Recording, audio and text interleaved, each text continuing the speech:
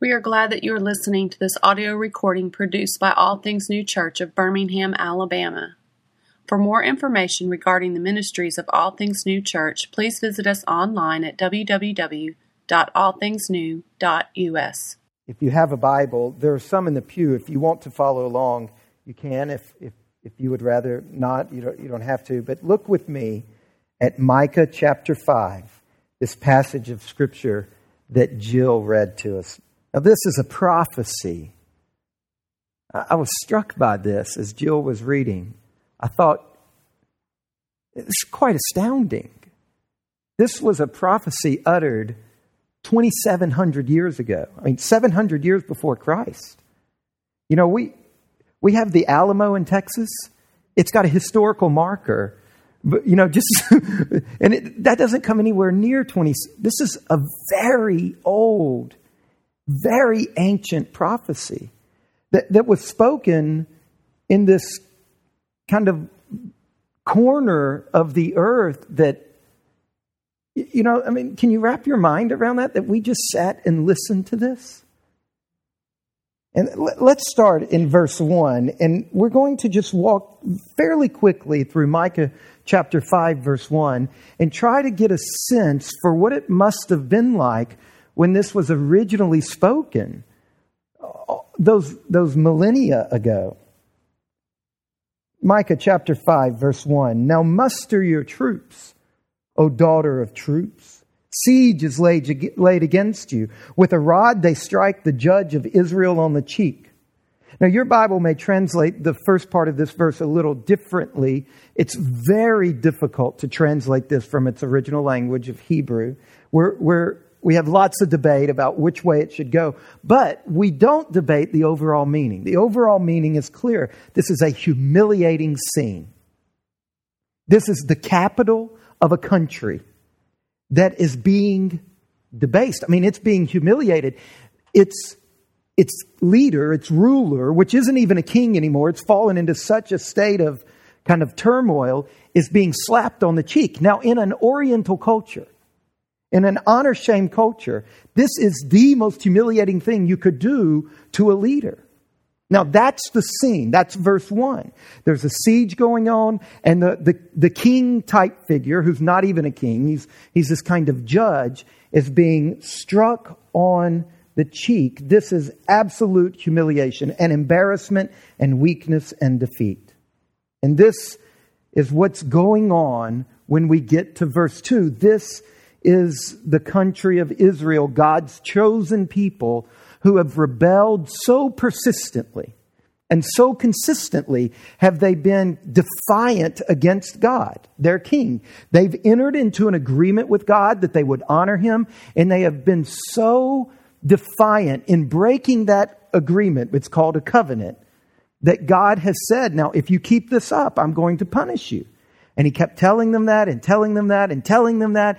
And at one point in the Scriptures, He says, my heart is torn within me. I don't want to hand you over. I don't want to punish you. I don't want to do this. But finally, Israel is so persistent, He punishes them.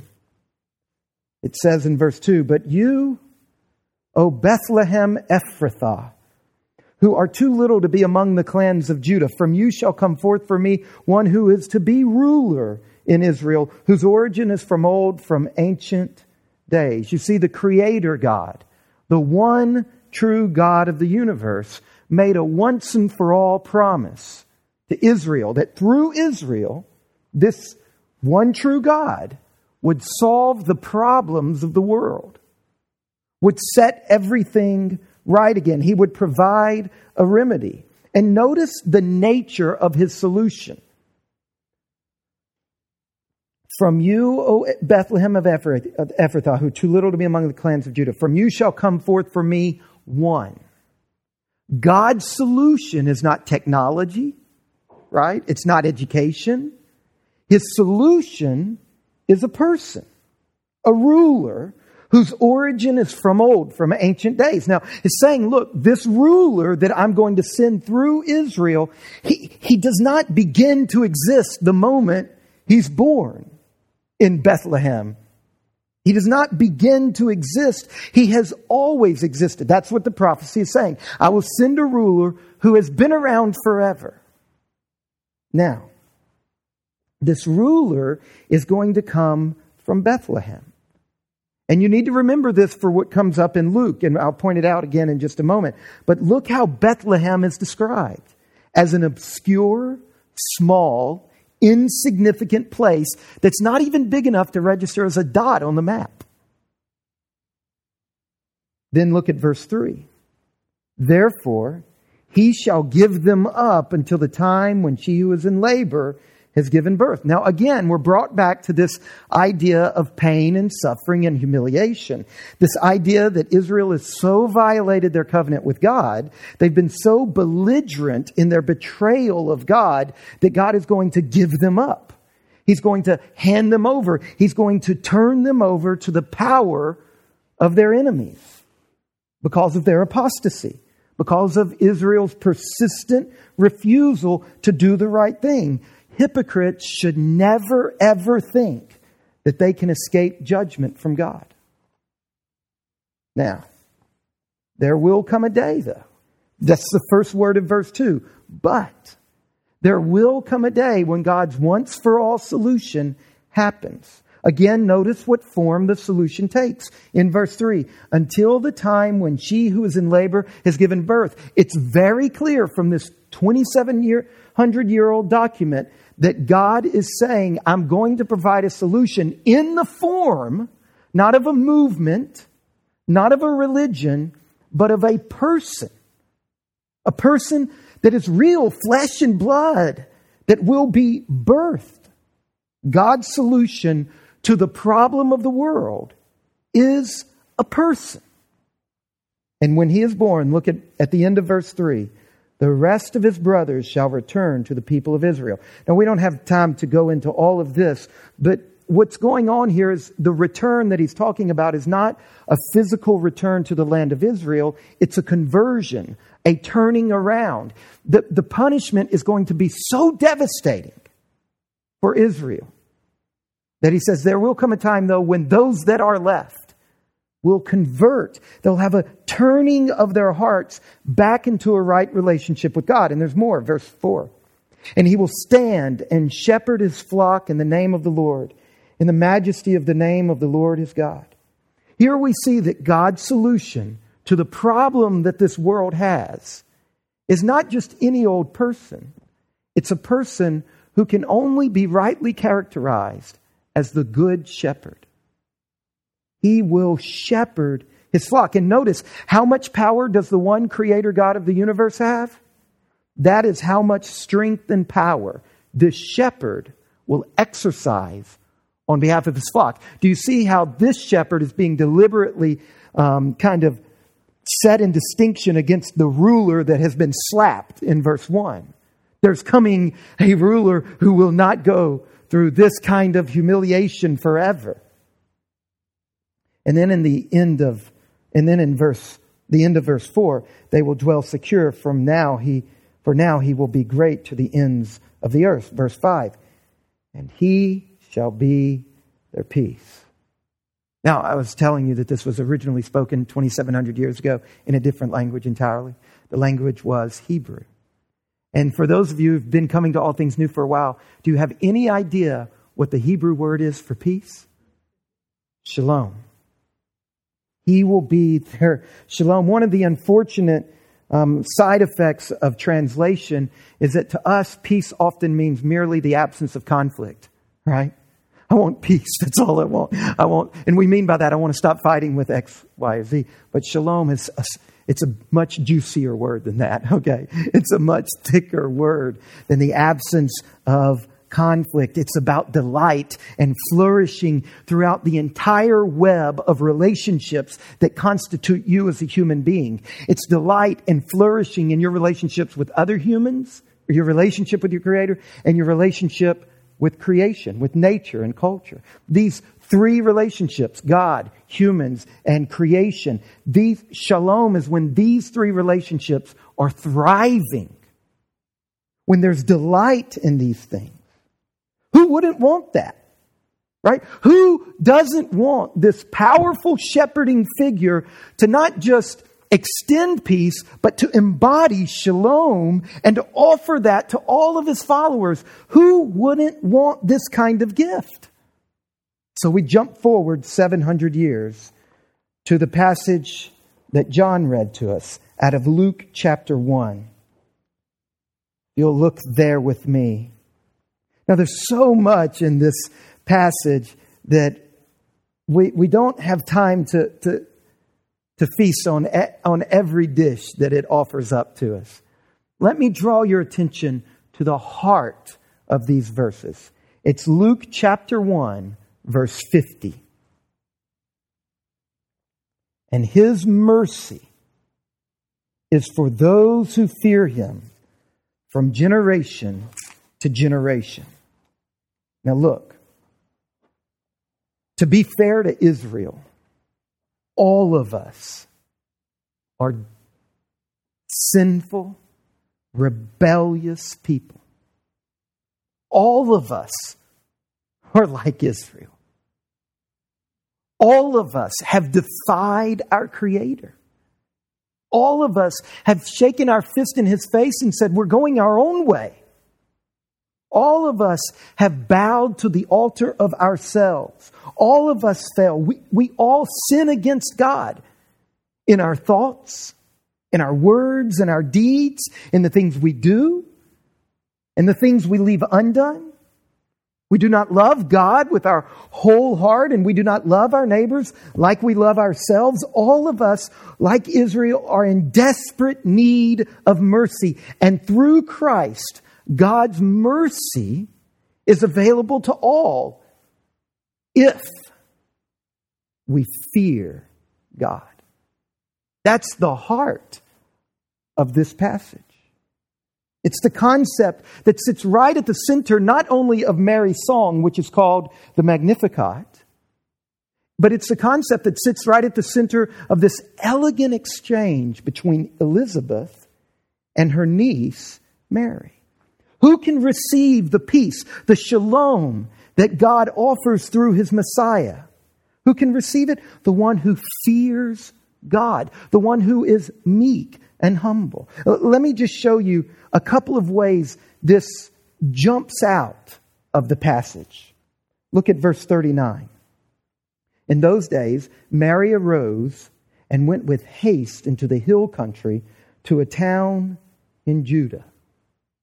Now, Mary has just learned that she is Theotokos, a Greek word, the bearer of God. Okay? She's just been told God Himself has taken up flesh in her womb. And so she goes as fast as she can, about 70 miles, which hastily done in that area of the world at that time was 3 to 4 days. I say that because I want you to notice how Luke, who wrote this, is an incredible author. He sums up 3 to 4 days worth of journey in one verse, verse 39. And then in verses 40 through 45, like a great director, he expands time for a moment. It's almost like an aria in an opera, where all of a sudden everything stops and we get focused in on 1 millisecond of action. And then we meditate on it for a long period of time. Because Luke, the author, wants you to understand something. He, in fact, records the greeting that Mary gives to Elizabeth 3 times in the next couple of verses. Look at verse 40. He entered the house of Zechariah. She entered the house of Zechariah and greeted Elizabeth. Time number 1. Number 2. And when Elizabeth heard the greeting of Mary, that's the second time. Jump down to verse 44. When the sound of your greeting came to my ears. Look, Luke is trying to draw your attention. In fact, what he's done, as far as literature is concerned, it's called an inclusio. It's where he says something here, says something else, and then says the first thing again, and it forms kind of a bracket. But really it forms an arrow pointing at that center thing. Now, I say all of that to say this to you. Mary and Elizabeth lived in a very different culture than we live in. They lived in the Middle East. And typical Middle Eastern relationships were always charged by issues of honor and shame. Have you read the book or seen the movie Shogun? There's this awful scene at one point where one of the village people looks at the samurai when he should not look at him, and immediately the samurai cuts his head off. And nobody is bothered by it. In fact, the whole society is built so much on honor shame that had to happen in order for this culture to perpetuate itself. Now, it wasn't quite that brutal here, but that is an Oriental kind of whole matrix of honor shame. The same thing goes on today in Middle Eastern peasant culture. In Middle Eastern peasant culture, greetings were very regulated. And the basic rule of thumb for meeting someone and saying hi to them was that the inferior, the younger person, always greets the older. The lesser greets the greater. The servant travels to the master. So that's why Luke tells us Mary arose and went to Elizabeth, because Elizabeth is clearly the superior here. She's older. She's her aunt. She's a daughter of Aaron. Now, in that culture, that's like royalty, okay? She's married to a priest. All of these things add up. If you and I were reading this and we lived in the Middle East in a peasant community today, we would have gotten to this point of reading through Luke 1, gotten to this point, we would have all known it's Mary's job to go to Elizabeth's house, and it's Mary's job to enter Elizabeth's house and greet her. It is not Elizabeth's job to come out to the doorstep and greet Mary. Okay, this is an honor-shame culture. So when we read in verse 40, she entered the house of Zechariah and greeted Elizabeth, everything is right. That's exactly what is supposed to happen. And then a cultural surprise occurs. Verse 42. And she, Elizabeth, after Mary greeted her, Elizabeth exclaimed with a loud cry, "Blessed are you among women, and blessed is the fruit of your womb." Now this is highly unusual. It breaks all of the rules of an Oriental culture for greeting. Elizabeth is clearly the superior, but she clearly places herself in the servant's role. She bestows honor on her guest when she recognizes that her guest has Christ in her womb. Suddenly the tables have turned. In fact, she had a whole number of words she could have chosen to say blessed. But she chose the word that is used when an inferior recognizes the advanced status of a superior. So Elizabeth does this unheard of thing. She puts herself in the role of servant to Mary. And she lifts Mary up. And then look what she says in verse 43. She goes even further. "Why is this granted to me that the mother of my Lord should come to me?" Notice she submits herself to an unborn baby, a fetus. She calls this baby in a womb my Lord. She swears fealty to this baby. And notice right before, why is it granted to me that you would come and visit me? She recognizes that she's not even remotely worthy to be visited by this guest. Now, again, in a Middle Eastern culture, this is a clear indication of a reversal of status. And we could go on through the passage, and these things are happening all over the passage. They're going off like fireworks throughout it. But what I want you to see is that Elizabeth's humility is what stands out like a neon sign.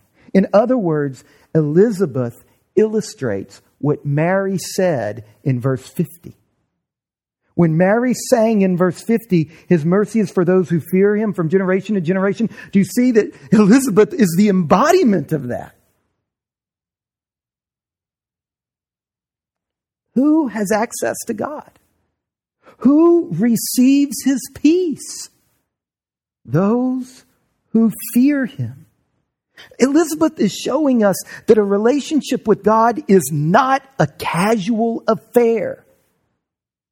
Sometimes we treat God as if he was just a neighbor, a friendly neighbor that we go over for. But do you see how even God in the form of a fetus has shattered centuries and millennia of cultural rules that, by the way, still exist today in the exact same form in that area of the world? To have a relationship with God calls for a profound level of respect. After all, he's the creator. He is responsible for you and I being a part of his creation. Listen to how another part of the Bible puts it. Isaiah chapter 66, verse 2. This is the one on whom I will look, says God, the one who is humble and contrite in spirit and trembles at my word. Who can receive Christ in his kingdom? Who can receive the shalom, the peace of Christ? The person who is humble and meek. Who receives mercy from God and forgiveness for their sins? The person who fears God. In whose heart will Christ be birthed anew this Christmas with power and grace? The humble and meek and fearful person. But it's not just Elizabeth that shows us this. This teaching comes out throughout Mary's song, the Magnificat. Look at verse 46. And Mary said, my soul magnifies the Lord. My spirit rejoices in God my Savior. For he has looked on what? The humble estate of his servant. For behold, from now on all generations will call me blessed. Now let's be honest.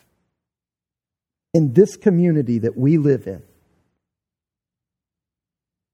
it is very easy to develop the attitude that much is owed to me.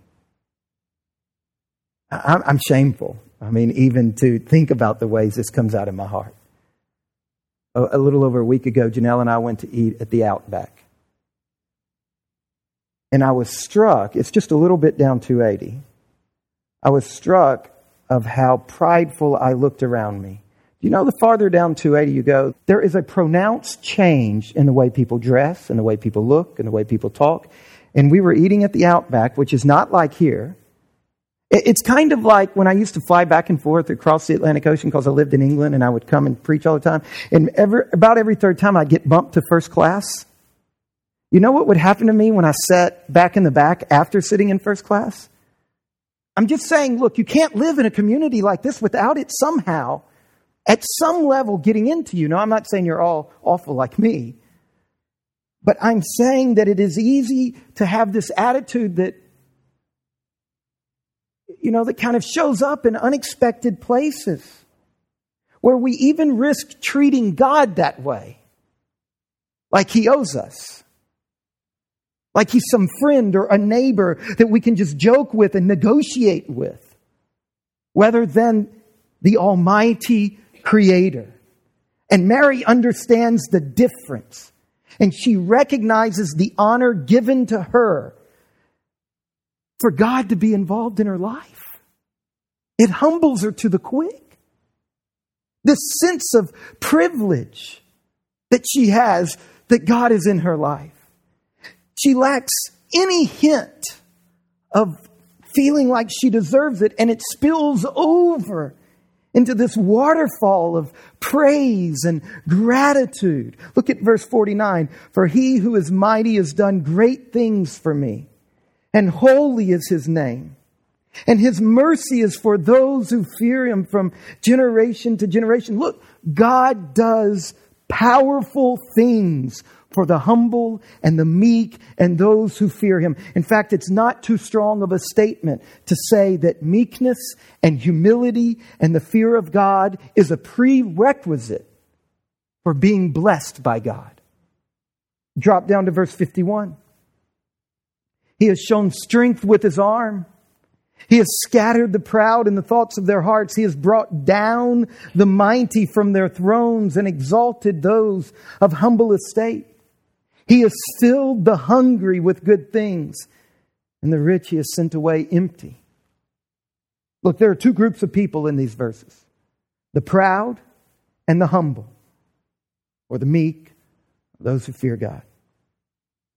Now get this. To the humble, God is Savior. But to the proud, in these verses, He's a fierce warrior. Which face of God do you want?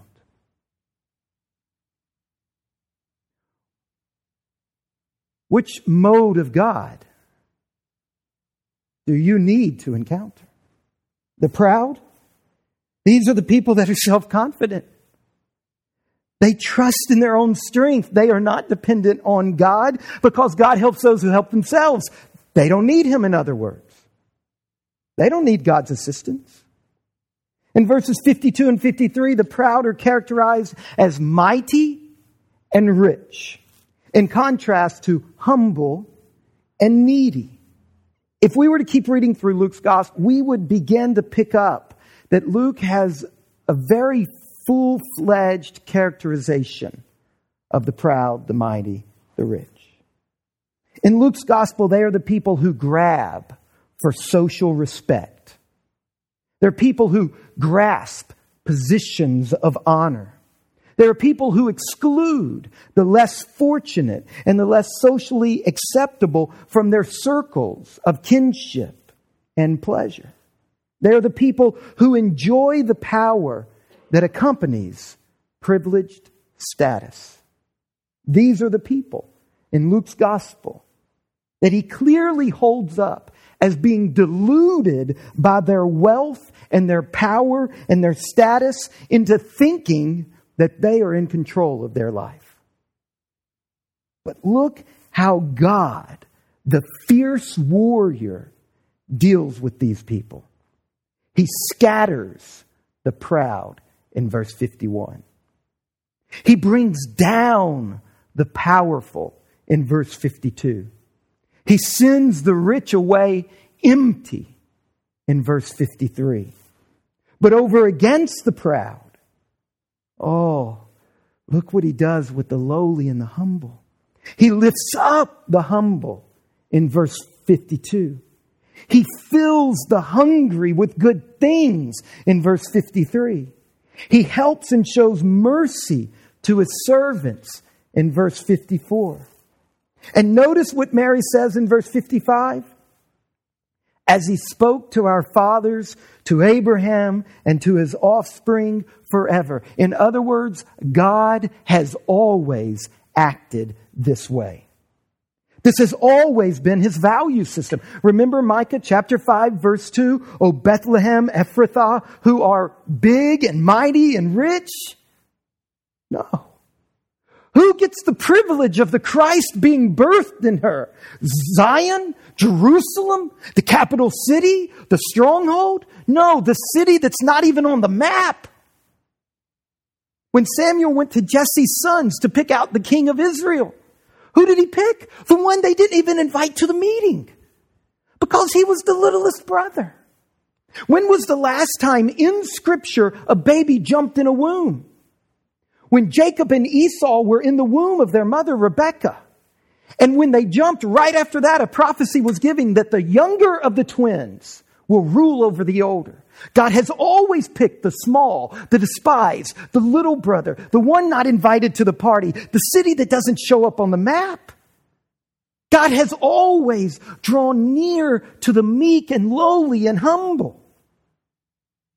And so He picks a teenage girl in Bethlehem. And when Elizabeth realizes this, she throws out the window all of the cultural trappings of status. You see, look at verse 42. She exclaimed with a loud voice, "Blessed are you among women." That's the first time Elizabeth blesses Mary. But she blesses her a second time in verse 45. And this time she doesn't use the second person. She uses third person. and blessed is she who believed that there would be a fulfillment of what was spoken to her from the Lord.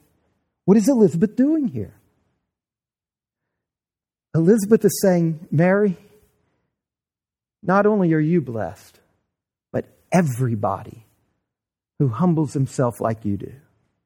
Blessed is she. See, she expands. She goes from second person to third person. She opens the scope of God's blessing to everyone who is so humble, they will believe God. If you do not believe in God, there is a very good chance it's because of pride. If you do not believe, Elizabeth is saying, Elizabeth is comparing Mary to her own husband. If we had time to read Luke chapter 1, right? When God told her husband, Elizabeth's husband, Zechariah, that a great thing was going to happen to him, he did not believe it.